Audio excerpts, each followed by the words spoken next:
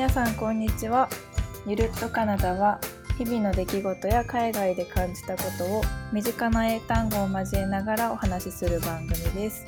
カナダで翻訳や現地情報を発信しているゆうきと愛媛県でウェブサイトを作っているおゆきでゆるりとお送りしています。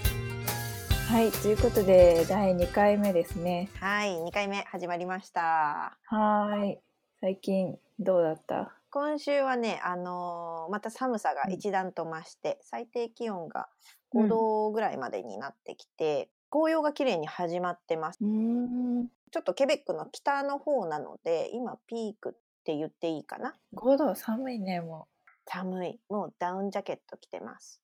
う日本はね、この間30度ぐらいだったよ、最高気温が。そんなに暖かいの？台風の後かな、なんかすっごい暑くって。そうなんだ。そうそう。あれ？紅葉ってなんて言うんだっけ？紅葉は英語で autumn leaves とか、なんかちゃんとした英語がなくって、autumn leaves、autumn color っていうような言い方。スプリングハズカムみたいなのないんだね。autumn has come みたいな。これ日本の人が言いそうなやつ。ね、言ってもいいんだけどね。まあね、意味的には間違ってはない。そう、文法は何も間違ってない。でもカナダあれだよね。有名なメープル街道みたいなのあるよね。そう、ケベックといえばのメープル街道。メープル街道っていうけど、あれ実際はメープル街道っていうのは日本の言い方であって、日本の旅行会社が旅行先を販売するのにケベックと提携して始めた名前の呼び名なのよね。英語じゃないんだ、メープルストリートみたいな。そう。だからそう、メープルストリートとか言っても通じないくて、で、一応、ヘリテージウェイっていう、ヘリテージウェイ、遺産街道って訳せばいいのかな、直訳すると。みたいな言い方だけど、これもあんまり言わないかな。ケベックのなんかこう、紅葉を見に来たよみたいな感じではあるけど。そう、去年韓国のトッケビっていう撮影があって、でケベック内での撮影があって、去年から中国人と韓国人、中国はまた別でお金持ちがいっぱいいるからかもしれないけど韓国人の観光客がむちゃくちゃ多い。多分今年も多いんじゃないかなって思ってるけど。アニハセヨとか言って。そうなんだ。はい。じゃあ今日はちょっと仕事の話ね、前回の自己紹介の続きをしましょうかね。そうですね。はい。前回で What you do って聞かれるっていう話してて、どうやって答えていこうかって感じだけど、私たちワーホリでカナダ行ってて、とりあえず仕事ないからそう、ワーホリ決めていっちゃダメだしね、一応仕事決めていっちゃダメだし、そうだから仕事探してますって感じだよね。I'm looking for a job って言ってこう、履歴書を手に持っていろんな店をテコテコテコって入っていって、渡してましたね。そう、履歴書ね、日本みたいな定型がない自由な感じだったよね。あれ困るよね、定型がないから。何書いたらいいんだろうみたいな。そうどう書いたらいいのか何を書いていいのか、全然分かんなくって最初の時。学校で教えてくれたけどちょっとこう書こうみたいな。私とゆきちゃん同じ語学学校に通ってたから、先に私がカナダにいたから私が先には行ってはいたんだけど、そう学校の先生にね、見てもらったり。履歴書はなんて言います？履歴書はレジュメ。日本語で言うとレジュメ。求人とかによっては CV、 アルファベットの C に V って書いてるところもあって、なんか国によってはこういう呼び名語メインで使ってるところもあるし、まあカナダの場合だとちょっと求人の時には短いから CB って書いてるのもあるのかな。何の略だ？これなんかラテン語らしくって、カリキュラムビテなのかな。ビテか。まあ英語で言うと、course of life、まあ、人生の道筋。すごいね。すごいね。こう言うとなんかすごいね。私は壮大じゃん。履歴書が壮大だわ。っていうような意味らしいです。なるほどでまあ大体似たようなこと書くけど、書かないことの方が日本と比べて書かないことの方が多いかもしれない。本当。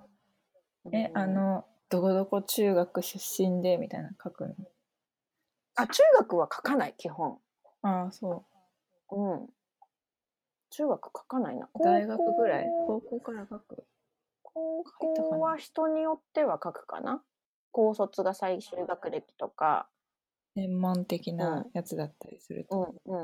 なるほどね。ワーホリだと高校書いてもあんま分かんないしね。分かんないよね。でも最終学歴は書くべきだから高卒が最終の人はそれを書いた方が絶対いいし、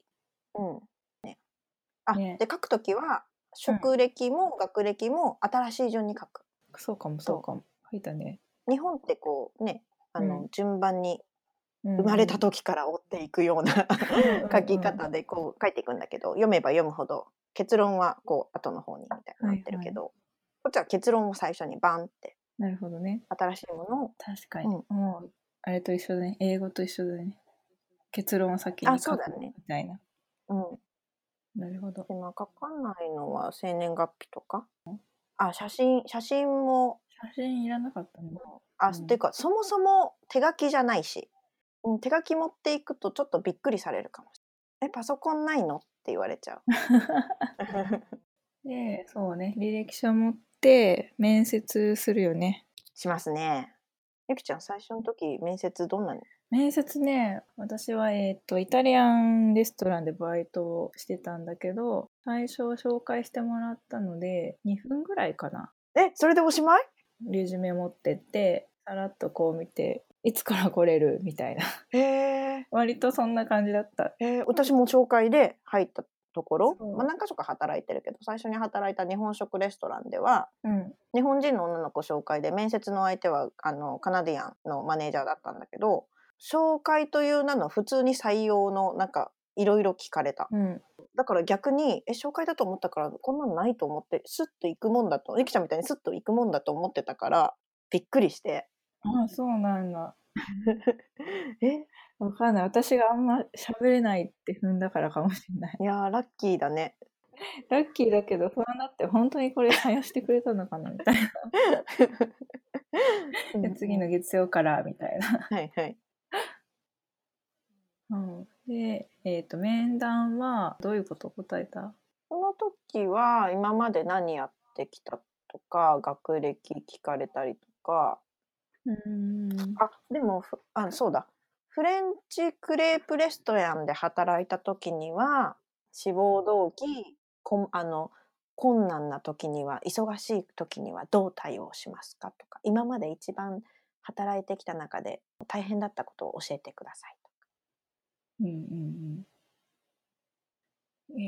学歴職歴は英語で？学歴が education で、職歴は work experience。で、そうだ。アルバイトね。アルバイトって言わないもんね。そうだね。アルバイトは part-time job。そう。で、正社員が full-time job。で、面接終わって、じゃあ仕事決まったら、人にどこで働いてるとか、何してるのって紹介するときにどうやって答えようか。そんな聞かれたら I work at どこどこ as a server とか、server ってポジションの名前なんだ、ポジションのことなんだけど、ウェイトレスのことなんだけど、とか、これが例えばオフィスとかだったら I work in the human resource department。人事部で働いてます。ヒューマンリソースね。ちょっとそう、どこどこの会社でって日本だと言うと思うけど、それよりももう一個踏み込んだ自分のポジション、役職なりやってることが想像できるような言い方をするかな。サラリーマンみたいな言い方するの？サラリーマンはね、あれはもう完全な和製英語。ああ、そうだね、サラリーの。そうですね。なので通じないかな。オフィスワーカーとか、まあ、オフィス、アドミニストレーター。一般事務だと、アドミニストレーティブアシスタント。アシスタントとか、セールスアシスタントとかね、営業アシスタントとかだったらね。自営業とか、ゆきちゃんとか私みたいな自営業だと、セルフエンプロイド。フリーランスって言ってたな、私は。フリーランスでも通じる。I work as a freelance とか。IT 関係の仕事とかって言ったりする？私、もともと IT 関係で、日本にいた時には IT コンサルしてたんだけど、IT って言って、もうなんかあんまり分かってもらえなくて。で、インフォメーションテクノロジー、IT の略ってインフォメーションテクノロジーなんだけど、そう言って言うと、日本でいう情報システム部そっか。の上司の部署のことになっちゃって、全然私はそこのコンサルだったから、上司のこと全然わかんないのにみたいなんで、ちょっと畑違いなことを言っちゃってるのよね。そうだね。だからまあ IT、コンピューターテクノロジーとか。でも結局そこの会社、そこのエリアでも、何部で働いてたとか、どんなことやってたっていうので、こうフォローしてたかな。はい。じゃあ、さっきね、サーバーっていうポジションの話が出てきたと思うんだけど、他にもすごい分業のポジションがあって。分かれてますね、日本とまた違って、飲食店でね。そう、飲食店だけで、私たちがバイトしてたのは飲食店だから、飲食店のものをあげると、お店のオーナーとかマネージャーはそのままな感じかな。オーナー、マネージャー。マネージャーだったり、スーパーバイザーって言ったりと。皿洗いとかシェフとか、キッチン周り。キッチンの周りもなんか、お店の形式によって結構いろんな言い方があって、ラインクックっていう風な、で、シェフみたいな言い方があったりとか、で、プレップ、下準備の、をする、シェフがいたりとか。皿洗いはディッシュワッシャーですね。で、日本語でなんていうかな。ウェイトレス？ウェイトレス？ウェイター？ウェイターか。ホール係。そうね、ホール係の人もすごい細かく分かれてて、そう。で、さっきゆきがやってたっていうサーバーっていうのは、基本サーバーがあなたのテーブルの担当してる責任者、で、その人を通じて注文するし、その人がテーブルにこうちょこちょこ聞きに来るし、日本みたいにこうピーって、すいませんってこう呼ぶっていう考えがあんまりなくって、サーバーが定期的にお伺いします。どうですかみたいなんでこう聞きに行くっていう、システムで、サーバー。そうで、サーバーね、私サーバーって聞くと、ウェブで使うサーバーを思いついちゃうんだけど。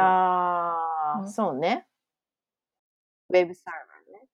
もともと語源は同じなのかな。そう、serve でこう提供するっていうのが元になっていて、で、それからのサーバー、提供する人、給仕人っていうか、で、同じような考えで、ビールサーバーとか、ウェブサーバーとか。ビールサーバーね。それ以外のホールのスタッフは、あと分業でこういろいろ分かれていて、本当に忙しいお店だとフードランナー、ドリンクランナーっていうので、フードを運ぶ人、ドリンクを運ぶ人っていうのもいるし、あとは下げる人、空いたお皿をお下げしますっていうお下げする人とか、あとお水持ってったりとか、まあお客さん帰った後のテーブルセッティングしたりとか、回転率を上げるような人がバッサーって呼ばれる。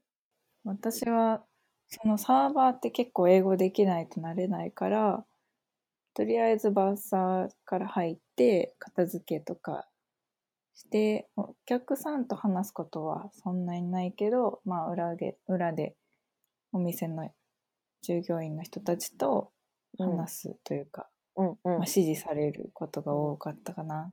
もう私たちがいたウィスラーなんて本当にリゾート地だから、本当に忙しい時とかお店の待ち時間が2時間とか全然あるんだよね。でそんな時にもうバッサーはもういかに目が利いて、もういかに空いたテーブルをチャチャって設定して、チャチャってマネージャーとか、あと案内係にホストっていう人がいるから、ホストとかに、お店、ここのテーブルセットできたよっていうような、そうそうそう。ほんと忙しかっ連たな。携プレーというのは、バッサー超疲れる。相当超疲歩く。れた。最初の本当に忙しい時期だって、その学校に行ったり帰ったりするのも歩くんだけど、バイトから帰ったら、iPhone の万歩計見た4万歩だって、山登って帰ったみたいなって言って。4万すごいね。それはしんどいわと思って。確かにね、すっごい行き来しないといけなくて。あと運ぶものも重いし、だから結構体力いるかな。そうそう。だからすぐお腹すく。お腹空いて、私はキッチンの人に裏でこうお寿司って言ってお寿司もらってた。私も結構ね、キッチンの人が、ね、作ってくれたりとか、まあパンはね、食べ放題みたいな。そうなんだ。いいね。感じだったから、パン結構食べて。そう、なんか優しくしてくれると嬉しいよね。そう。まあでもこれもね、やっぱりみんなお金のために働いてるわけですからね。まあそうね。はい。そうだよね。うん。給料って言ったらサラリーとかだけど、サラリーは聞かなかったな。そうだね。なんだっけ、賃金。ウェイジ。そうね。って言っていて、サラリーとも言うんだけど、サラリーの方は、固定給なイメージで、ウェイジの方がこう、hourly wage、こう時間給っていうような形で。あと、チップ制度は素晴らしいね。そうですね。北米、カナダはチップがあるから、あれは本当に冬とか忙しい時はチップだけで家賃が、家賃が払えるって言っても10万みたいなそんな家賃じゃないけど、お店によってはそれくらい稼げるところもあるかもしれないけど、そうそう。チップ半分、時間給半分みたいなんで、普段もらえる量の倍ぐらいもらえるなみたいな。はいはいはい。まあちょっと高級なとこだったからね。ゆきちゃんとこチップ高いと思う。そう。チップは税金もかからないしね。